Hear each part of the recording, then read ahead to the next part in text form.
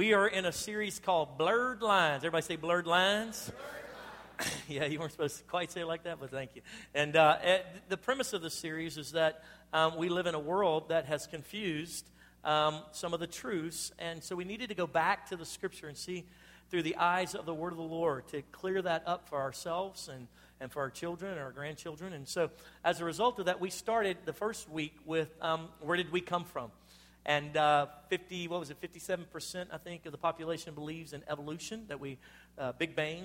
And then, of course, we went back to the Scriptures and found out, nope, God created us in His image.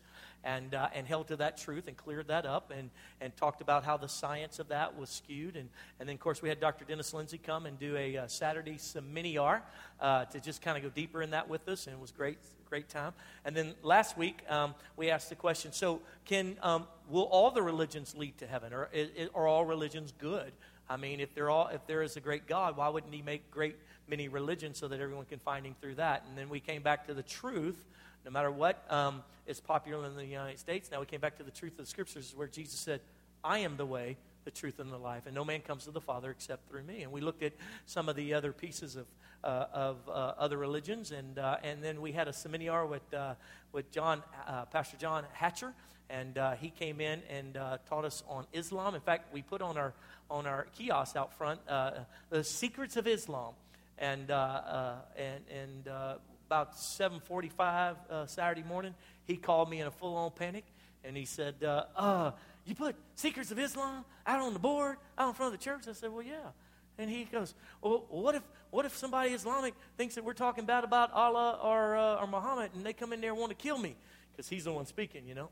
I said, well, let me just remind you, you're in Texas. And probably everybody in that room's packing, so don't worry about it too much. No, but some of our guys helped us, and it was a great seminar, and we had a great time. Well, today, we're going to move into, I got an email from Lauren, who was playing bass, and she's big into music. She's a music teacher, and she said, Pastor, I don't know if you realize, but your title of your series, Blurred Lines, is actually a song with great controversy. And she said, it was an older song, and I guess Miley Cyrus performed it at some award situation where she was all wicked and sexual and twerking, and that then took over. The twerking began. And she said, so I just want you to know, when you say blurred lines, for those of us that are involved in pop culture, it's hard to know that you're not talking about perversion. And I said, well, it's interesting that you say that, because we set this series in play in January. We determined what the Lord wanted us to minister and when He wanted us to minister it. And this particular lesson was set in place weeks and weeks and weeks ago. But today we are actually going to minister to you on sexuality and what the Bible says, not what culture says, but what the Bible says. We'll actually look a little bit at culture and see where we got to the place that we're at. But we'll also look and clear up that out of the Scripture. I don't have an agenda other than having an agenda to teach you the Word of God. And I will say this to you, though. I would ask for your grace and I ask for your respect over this Sunday and next Sunday. I know when you talk about sexuality in the church, many times in the past, maybe your experience was that someone was dogmatic, someone was embarrassing, someone was belittling, and that may be the case that you experience, but I'm not that person. And I would say this for you guys who don't know me, you don't know me. And so don't judge me based on your past filters, or judge the Word of God based on what someone else said. Let's judge the Word of God as it really is. And so I love you. I have committed myself to helping a generation that's confused sexually, and see God's power come through that. And you'll see that out in this message. So open your heart, open your mind to the Word of God, and the way I deliver it, obviously, is from my understanding, and I think it'll help you. I will also say that if you have children with you, I'm going to use verbiage and stuff that will not be wicked or concerning, but that will be sexual, from homosexuality to things like that. But I won't get into anything that would cause you, my Lord, if they have a television, nothing I'll say today will cause any problems. And so with that being said, could you give me a little bit of help today by let's pray and ask God to do a great work in us and give us revelation and give us understanding so that we can walk uprightly with our God. Father, I pray right now in Jesus' name, for me, first and foremost, Lord, that I would present your word as you desire it.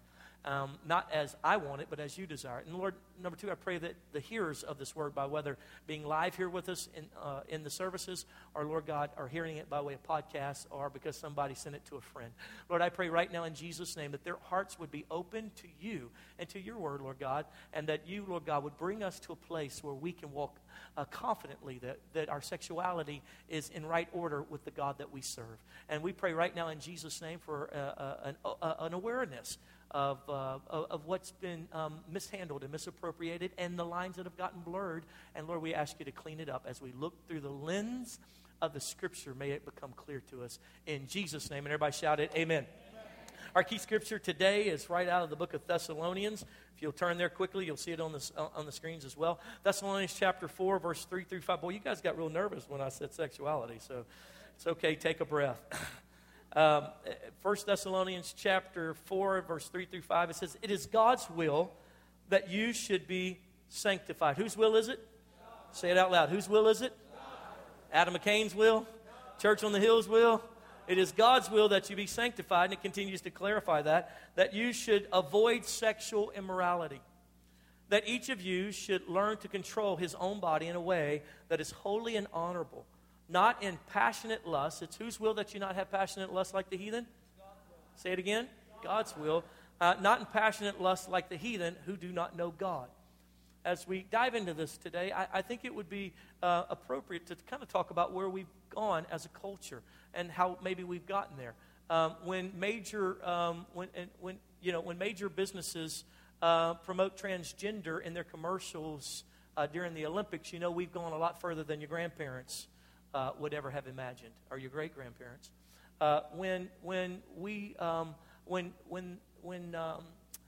every child has their own digital device that interacts with the internet, in which they can see any horrific act of sexual inappropriate behavior at the palm of their hand, we have changed as a culture and as a society.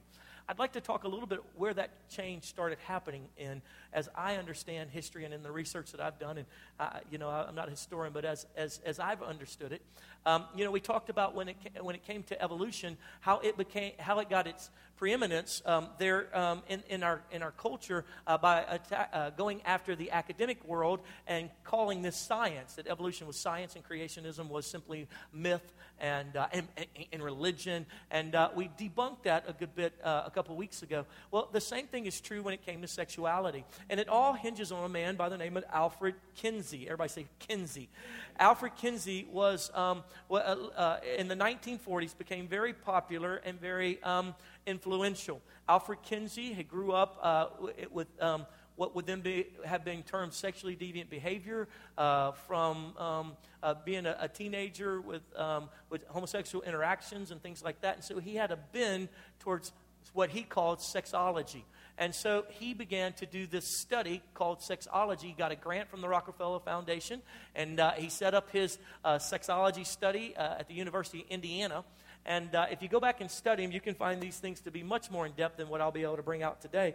But his sexology research was his attempt to show that we were sexual beings, and that we needed to not be so controlled by the religious era of the day and not be prudes, and that quite honestly his research was going to prove that we were very sexual, and that most families were very sexual and living outside of a heterosexual relationship between a husband and a wife, and that most families were involved in some type of adulterous affair. And he had this claim based on his quote research in the 1940s. Now, let's just get a flashback, a picture of what families looked like in the 1940s. Give them a couple pictures just to remind 1940s. If I could just make this statement, in the 1940s, everybody wore long underwear and never took them off.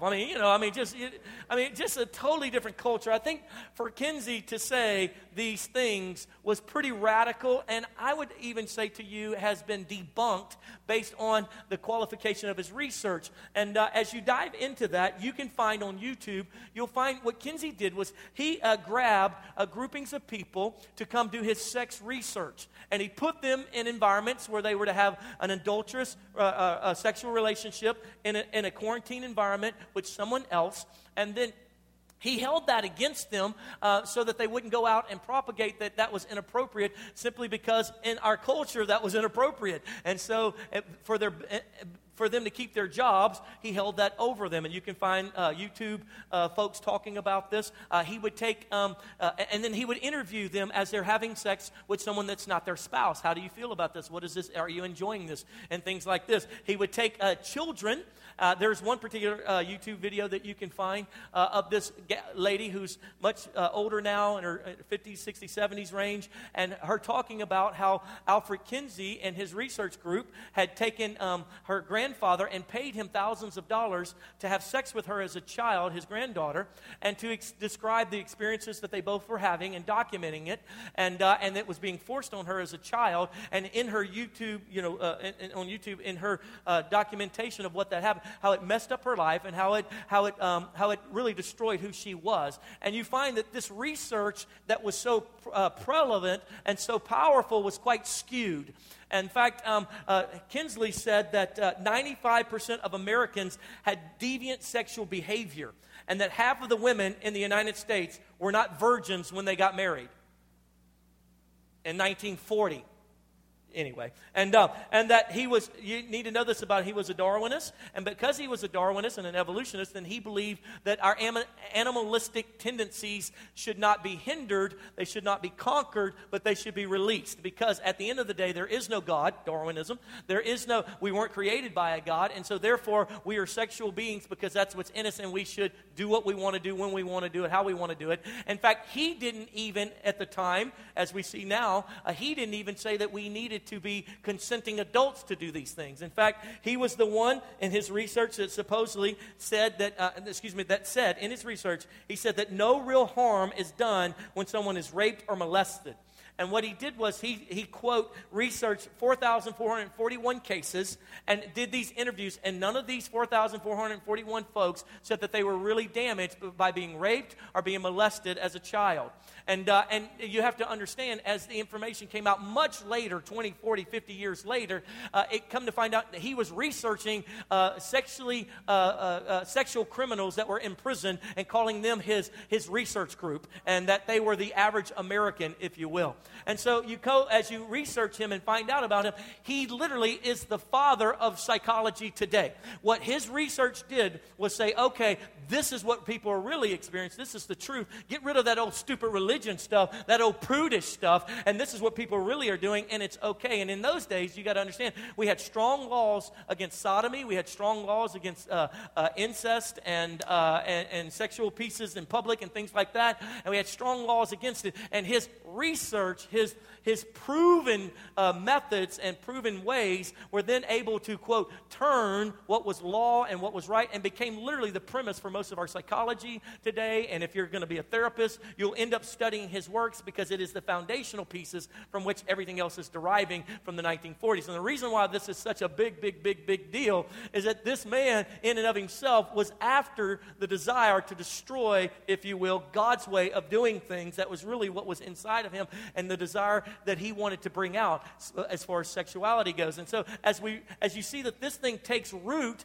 then what happens is, as the 1940s, then we go into the 1950s. Hugh Hefner now is in a position to start Playboy and begins to sell subscriptions like crazy, where that never could have been done before. But we see the door opening to the sexual transformation of our minds, our thoughts, and what's appropriate. From there, you see in the 1960s, the sexual revolution. Some of you are still recovering from it. You know, all you guys that smoked dope and got naked on the side of a mountain, grew your hair out, and did drugs and Woodstock and all that stuff. And you see that whole thing was able to just really take precedence here in the United States. And everybody's, free sex, drugs, and rock and roll. And then you moved into the 70s. I don't know if you knew this, but in the 70s, the VHS porn movies came on the scene. Now, for you guys that are younger, VHS was this big plastic thing, had reels in it like this, and you put it in. You say, well, we know about that. We had a cassette player. No, we're talking about VHS. And the reason why this is such a big deal, because you got to think about this. Prior to us having our own ability to play movies on a VHS in our home, everyone had to go to the movie theater. Or as your grandparents said, the picture show. and they would go to the picture show, and then you were really deviant, and only super perverts went to the little porn shows that were on certain cities like a New York or San Francisco or something like that. And so when the VHS came out, and everyone had their own VHS player, then what happened was then folks could get their porn on their own VHS tape and play it in the privacy of their home as much without anyone knowing about it. And so Mr. Banker guy, who's an upstanding part of the community and part of the deacon board of the Baptist church, can be looking at porn all he wants because it's in the privacy of his home, and he can buy the VHS tapes. Come on, that's 1970s. That came along. And then from there, what happened was the 1980s. What we see happen in the 1980s is strip clubs explode on the scene, because now we've been watching it on video. We want to experience it a little bit more. There have always been brothels. There have always been places with prostitution, all into the ancient world and things like that. But now what we've got is acceptable strip clubs. In other words, we took what was a bar setting and a dance setting, and we added even more sexuality to it until now it's a strip club, and people could go to that. And that became culturally acceptable. And then in the 1994, one of the greatest things that could ever happen for the porn industry and for the perversion of the United States happened. Anybody know what happened in 1994? You don't know? You don't know that the vice president at that time created the internet? So the World Wide Web came about 1994. So now all of a sudden, we all have connection to anything we want to see, anything that's going on out there. And so instead of come on, you guys are my age, instead of your friend's house that had that giant antenna that you could point towards France to see all their nudie shows, now you could go on the World Wide Web and you could see whatever you want to see, however you want to see it. And the porn industry took full advantage of that moment, and it really exploded on the scene. In fact, to the place by the year of 2007, internet porn was a $57 billion a year industry. By 2007, the internet porn industry was a $57 billion industry. Let me kind of give you a premise of what $57 billion is. It's more money than ABC, NBC, and CBS make in a year. It's more money than the combined income of every professional football, basketball, baseball, and soccer teams combined. That's the kind of money we're talking about. Not only that, but $3 billion a year is made in the child pornography industry. It's illegal, and yet they still bring in $3 billion a year. 2.5 billion emails a day are pornographic. And the average age of a child's first exposure to internet porn is 9 years old. The Juniper Research Group estimates that 136 billion porn videos were watched by Americans in 2015. 136 billion porno videos just in 2015 alone. The Bible says it like this in 2 Timothy chapter 3. It says, "But mark this, there will be terrible times in the last days. People will be lovers of themselves." It talks about rash and violent things. And it ends out that concept, lovers of pleasure rather than lovers of God. Guys, we're inundated in our society with sexual perversion. Now, as we dive into what God's Word says about it, to bring clarity to it, I want to make this real helpful understanding. When God the Father decided to send His only begotten Son to transform the world, He sent Him into the Greco-Roman culture. He sent Him into a time and a season where Greek had conquered most of the world, and then Romans had conquered them, and then they were all just one big happy group of Romans and Greeks, and they had permeated their doctrine, their philosophy, everything about them to the world that existed at the time. And when I tell you Romans and Greeks were perverts, friend, no internet porn could do justice for how perverted this group of people were. When we talk about the Romans and the Greeks and their perversion, it was at a level, in fact, it was widely accepted in Roman culture that most Roman families, because they had conquered all the known world, that most Roman families had multiple slaves. It was well accepted and a daily practice to have sex with your slaves. It was a daily practice to have sex with your boy slaves or your girl slaves, either one, because in the Roman culture, there was supposed to be this constraint about yourself, but when it came to your sexuality, as long as it was in private, that you could go as wild and as crazy as you wanted to. In fact, archaeologists have unearthed some of their Roman sex rooms that they had built into their homes, and they had multiple rooms.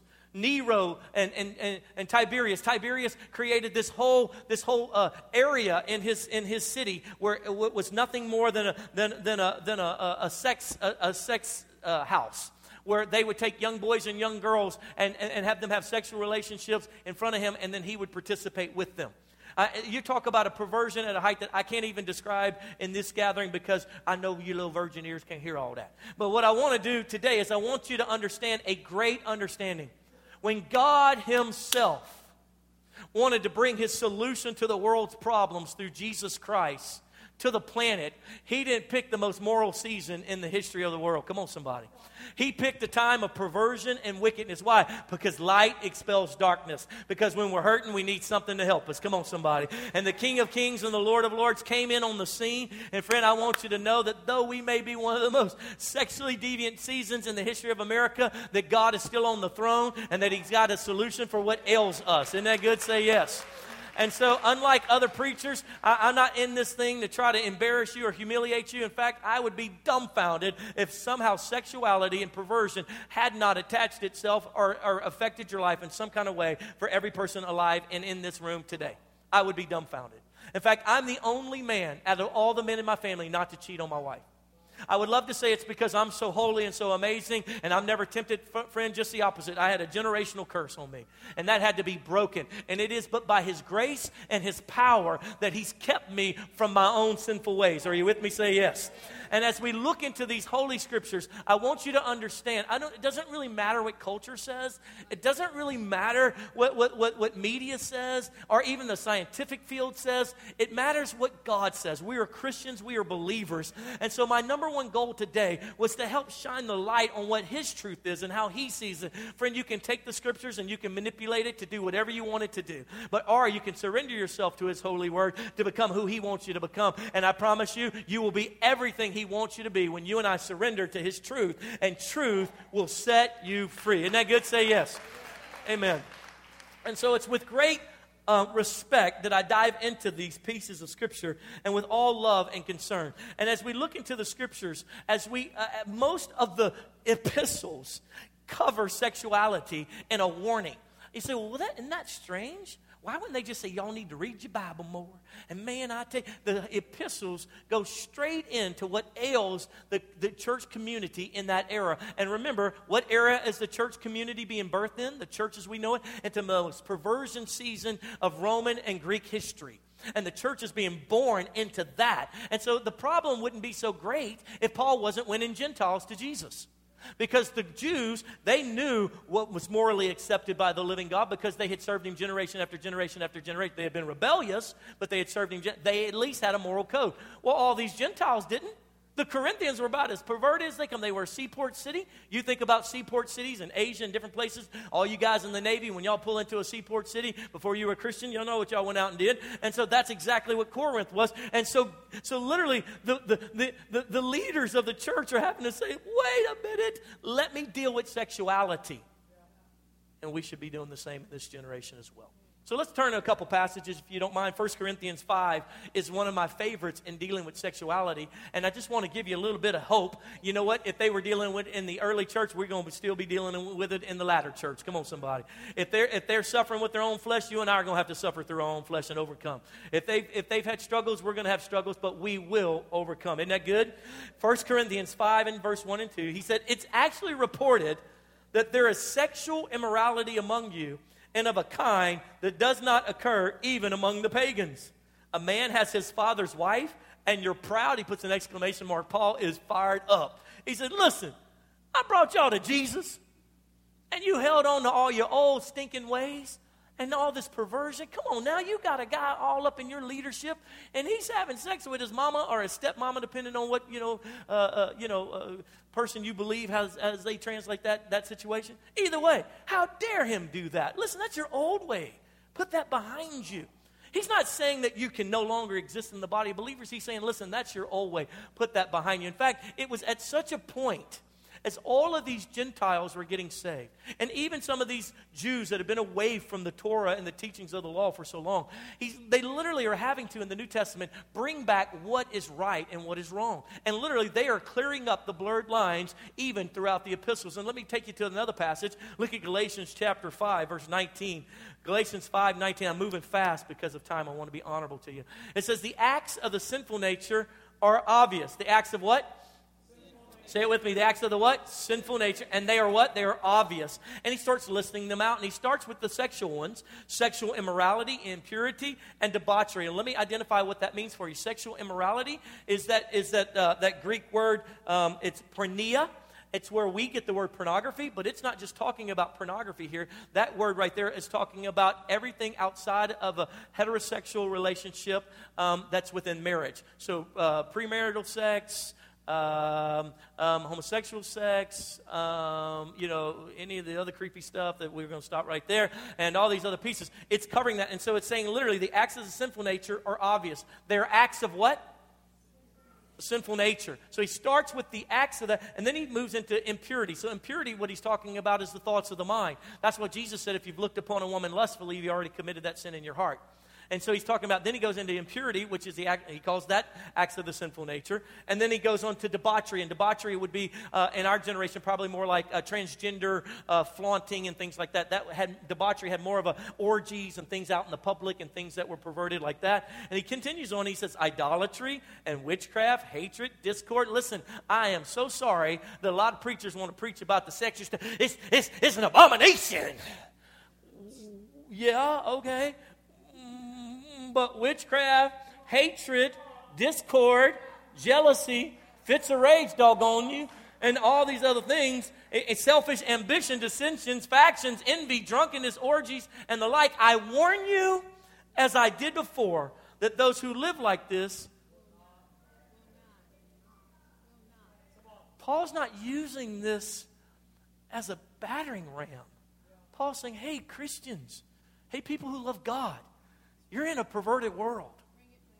It's all over you. And probably because it's so confusing, what everybody's preaching and teaching and living, let me help you identify your own sinful nature. Your own stuff, bro. He says these things, you got to get out of them. Because if you continue living in them, you can't inherit the kingdom of God. Now let me help you with your doctrine a little bit. See, we are Christians. If you're Christian, say yes. We sin. We fall into our sinful nature at times, do we not? So does that mean we're not going to inherit the kingdom of God?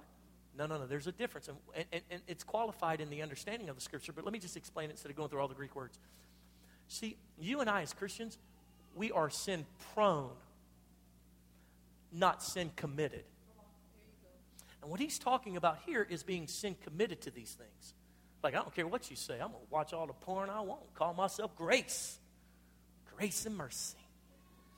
Fits of rage, I just can't help it. They push my buttons. You are committed to that instead of, look, hey, I fell into that. I looked at porn last night. I want to repent. Just love Jesus. He's so good. You know, I had a homosexual sense come about me, and I went and kissed another man or another woman. I don't want to be that. I just want to be God's man. I want to be God's woman. That's the difference.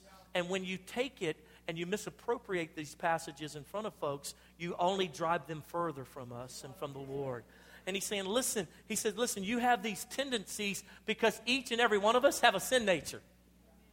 Don't we? We were born with it. And every day we're supposed to crucify that sin nature. If you'll keep reading, I stopped right there at verse 21 right there. But if you'll keep reading verses 22 and 20, he doesn't just tell you what your sin nature is like. He says, but instead of giving yourself over to your sin nature, why don't you walk by the Spirit? And when you walk by the Spirit, you have love, joy, peace, patience, kindness, gentleness, self-control. He's saying, listen, really, and this is the problem with most preaching, is they want to tell you bad. Friend, I know I'm bad. Because I'm bad. No, anyway, I know that I have a sin nature. You don't have to tell a person in the church who's struggling with homosexuality, it's bad. They know it. They want somebody to help. That's why they've had to say, listen, friend, then God must have made me that way because I can't stop it. Because no one's then taught them. Listen, Paul's just lining out what is wrong because they don't know.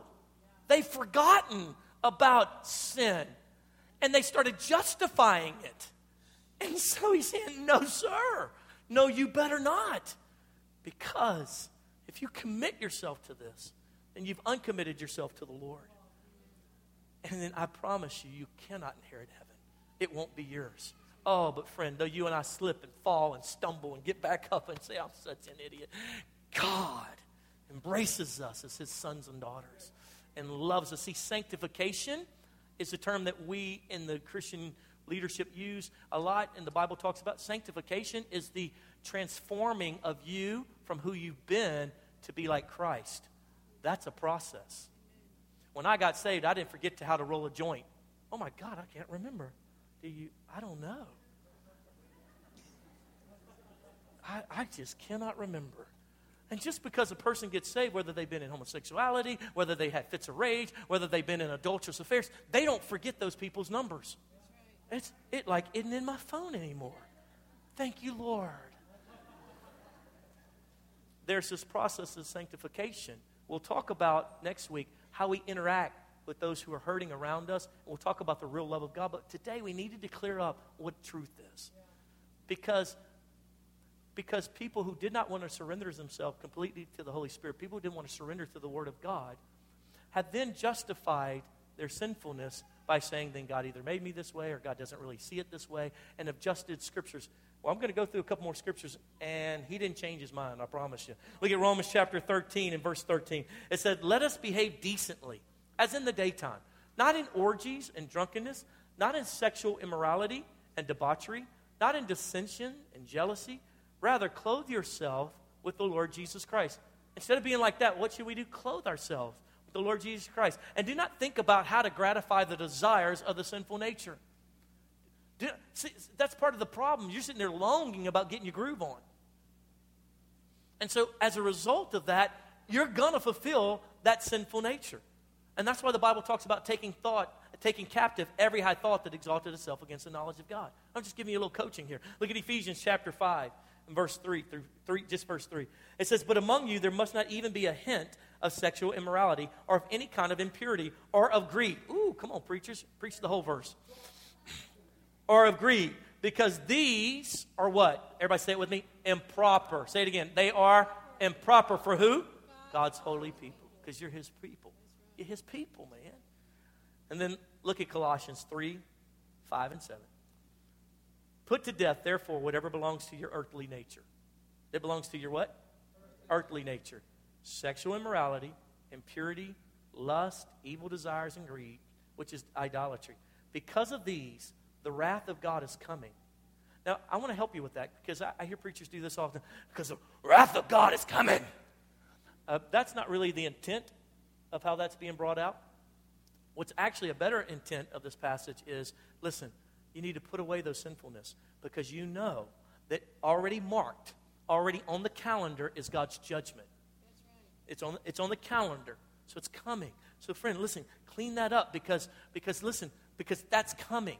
Not because you did that today, the wrath of God is looking. Well, there it is. Got you again.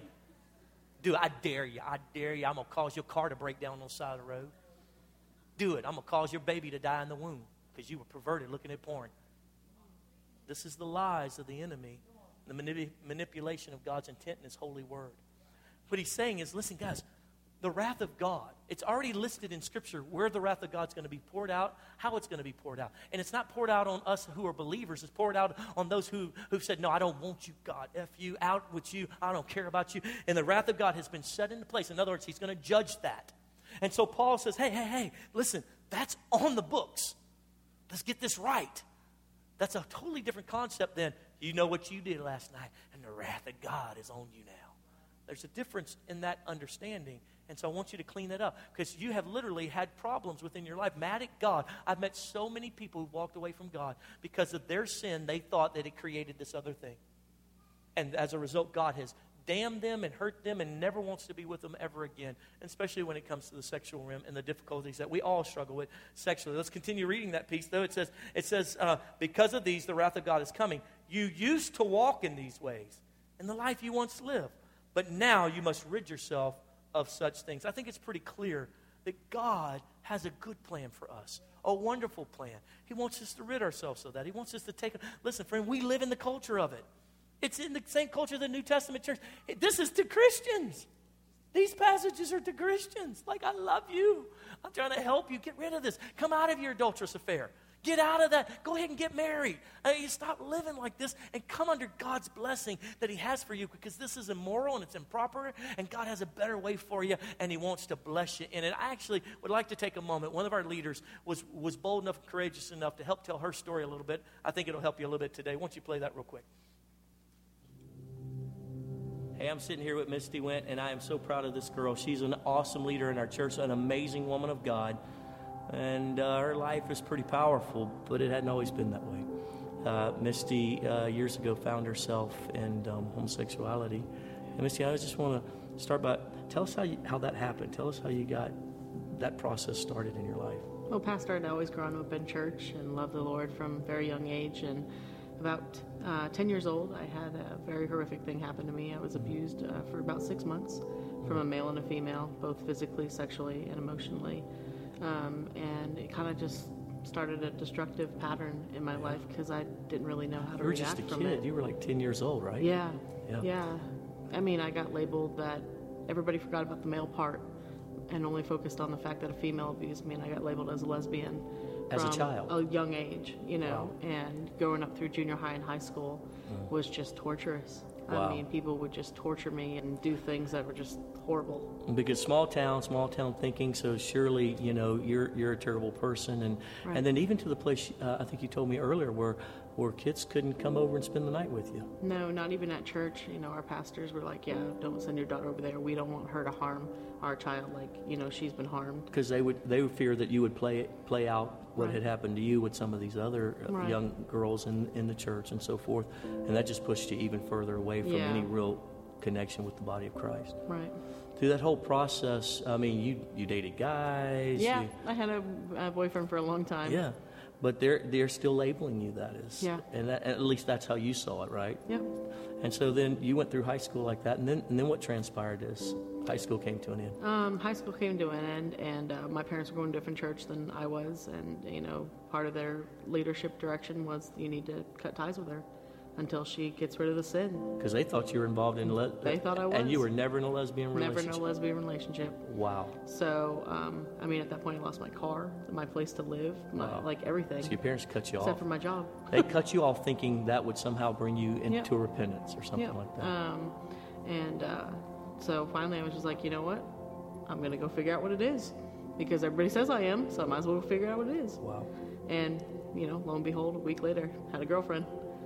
And, that lasted a couple months until I got into my long-term relationship with the other person. And we were together for almost 4 years. Wow. So, House together. Yep, cars together, everything. Everything. Yep. And would have continued on that pathway. Probably, if not God. But God. So tell me that part. What happened then? I went to a women's conference with my mom in Cape Cod. What do you mean you went to a women's conference? So your mom calls you up and says, hey, I want you to come to this It conference? was a season we were trying to rekindle our relationship. And she did it because there was a prophetic person coming, and she knew that I really loved listening to prophetic people. So you've always longed for the voice of God. Through all this process of being in this lesbian relationship and going through all this hardship, did you ever stop loving God?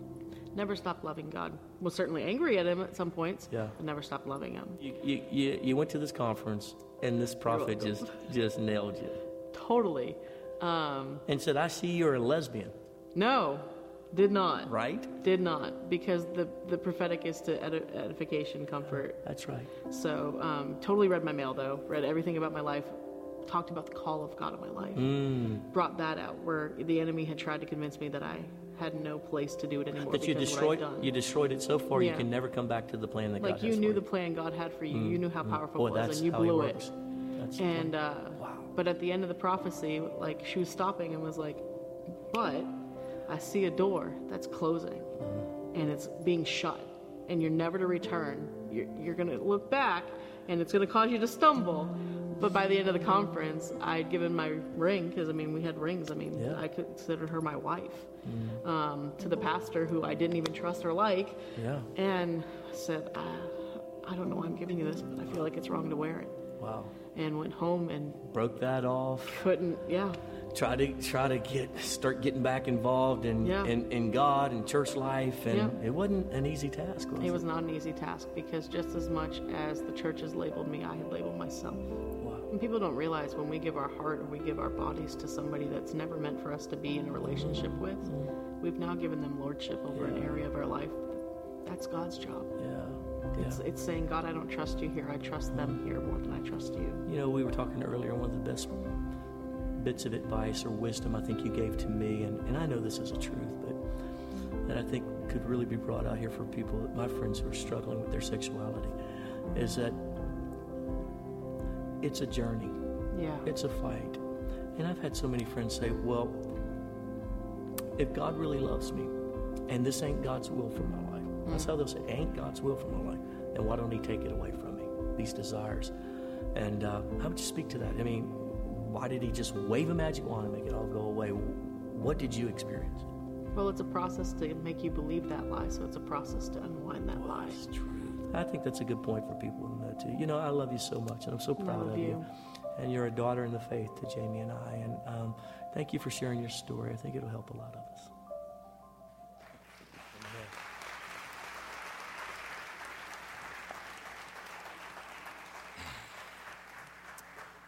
So now that we're at this place, what do we do? I'll give you a couple thoughts. Number one, we should embrace God's truth again. That adulterous affair you're having, it's sin. You need to embrace the truth of that. That addiction to pornography that just dominates your life, it's sin. Homosexuality that you're acting on, it's sin. I'm not trying to make you mad. I'm just trying to point out to you what the Scripture says. If you can embrace truth, then the Bible says truth can set you free. It can help you. Help me. Help me when I was so just in my mind controlled with I didn't grow up a Christian, so all the porn and all the stuff I'd seen, and just needed God to clean that out. I didn't want to be that guy. And I had to accept the fact that I had been that guy. God cleaned it up.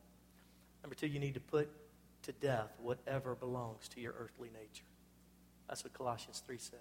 Put it to death. And just put it to death.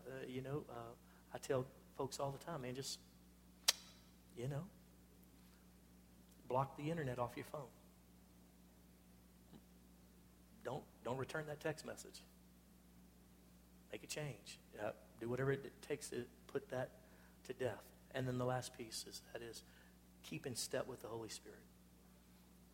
We always point about what we are struggling with, but I think Paul was very clear in that Galatians 5. He says, I'm going to point out to you what is your sinful nature, because you obviously have forgotten. He's having to do this in Corinthians, where he's saying, hey, listen, obviously you guys don't know what it is to really serve the Lord, that you've got a guy like this, a dude up in the house of God, and what I mean by the house, not the building, but in the communal living, and you guys are promoting him, and he's in sexual sin. And so what Paul is doing is he's pointing out what's not right. The Scriptures are pointing out what's not right, and then pointing to us, to the power of the Holy Spirit to walk it out. I want to tell you something. I could not have overcome all the junk in my background by just being a good dude. Those things call to you in the night. Come on, you guys that did heroin and cocaine, you know what I'm talking about, serving God the best you can, and one night you wake up in a cold sweat and the thing starts calling to you. And that's why we've got to have the Holy Spirit living and abiding in us. And that's why we in this church believe not only in the regeneration power of the Holy Spirit in our life, but the empowerment to overcome. That's why we believe in the baptism of the Holy Spirit as the Scripture lays it out. If you haven't received the baptism of the Holy Spirit, you hadn't had that experience. The moment I got baptized in the Spirit, it was amazing the power that I had over my own sinful nature. It was amazing that temptation would come when before I could not stop falling to it, and now I had power to overcome it. I encourage you to look into that. Get with your small group leader. If you're a small group leader in the room, would you just raise your hand? As we go to close today, look at all these hands. Pastor, anyone, leaders, amen. You can raise your hand, put your hands down. Well, as we go to close today, I'm going to say a prayer over us that God would help us with our own fleshly sinfulness. Thank Him for revealing truth to us out of His holy word. You can go search His own word. If you're struggling with any of this, search the word for yourself. See what you find.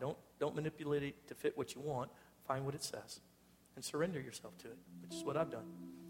And then I would ask that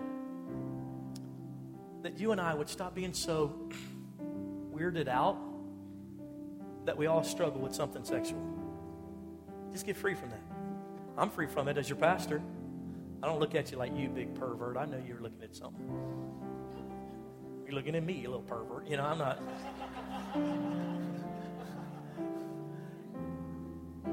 I understand not only what the New Testament church was going through, but what you and I are going through. And I embrace the answer. Jesus Christ.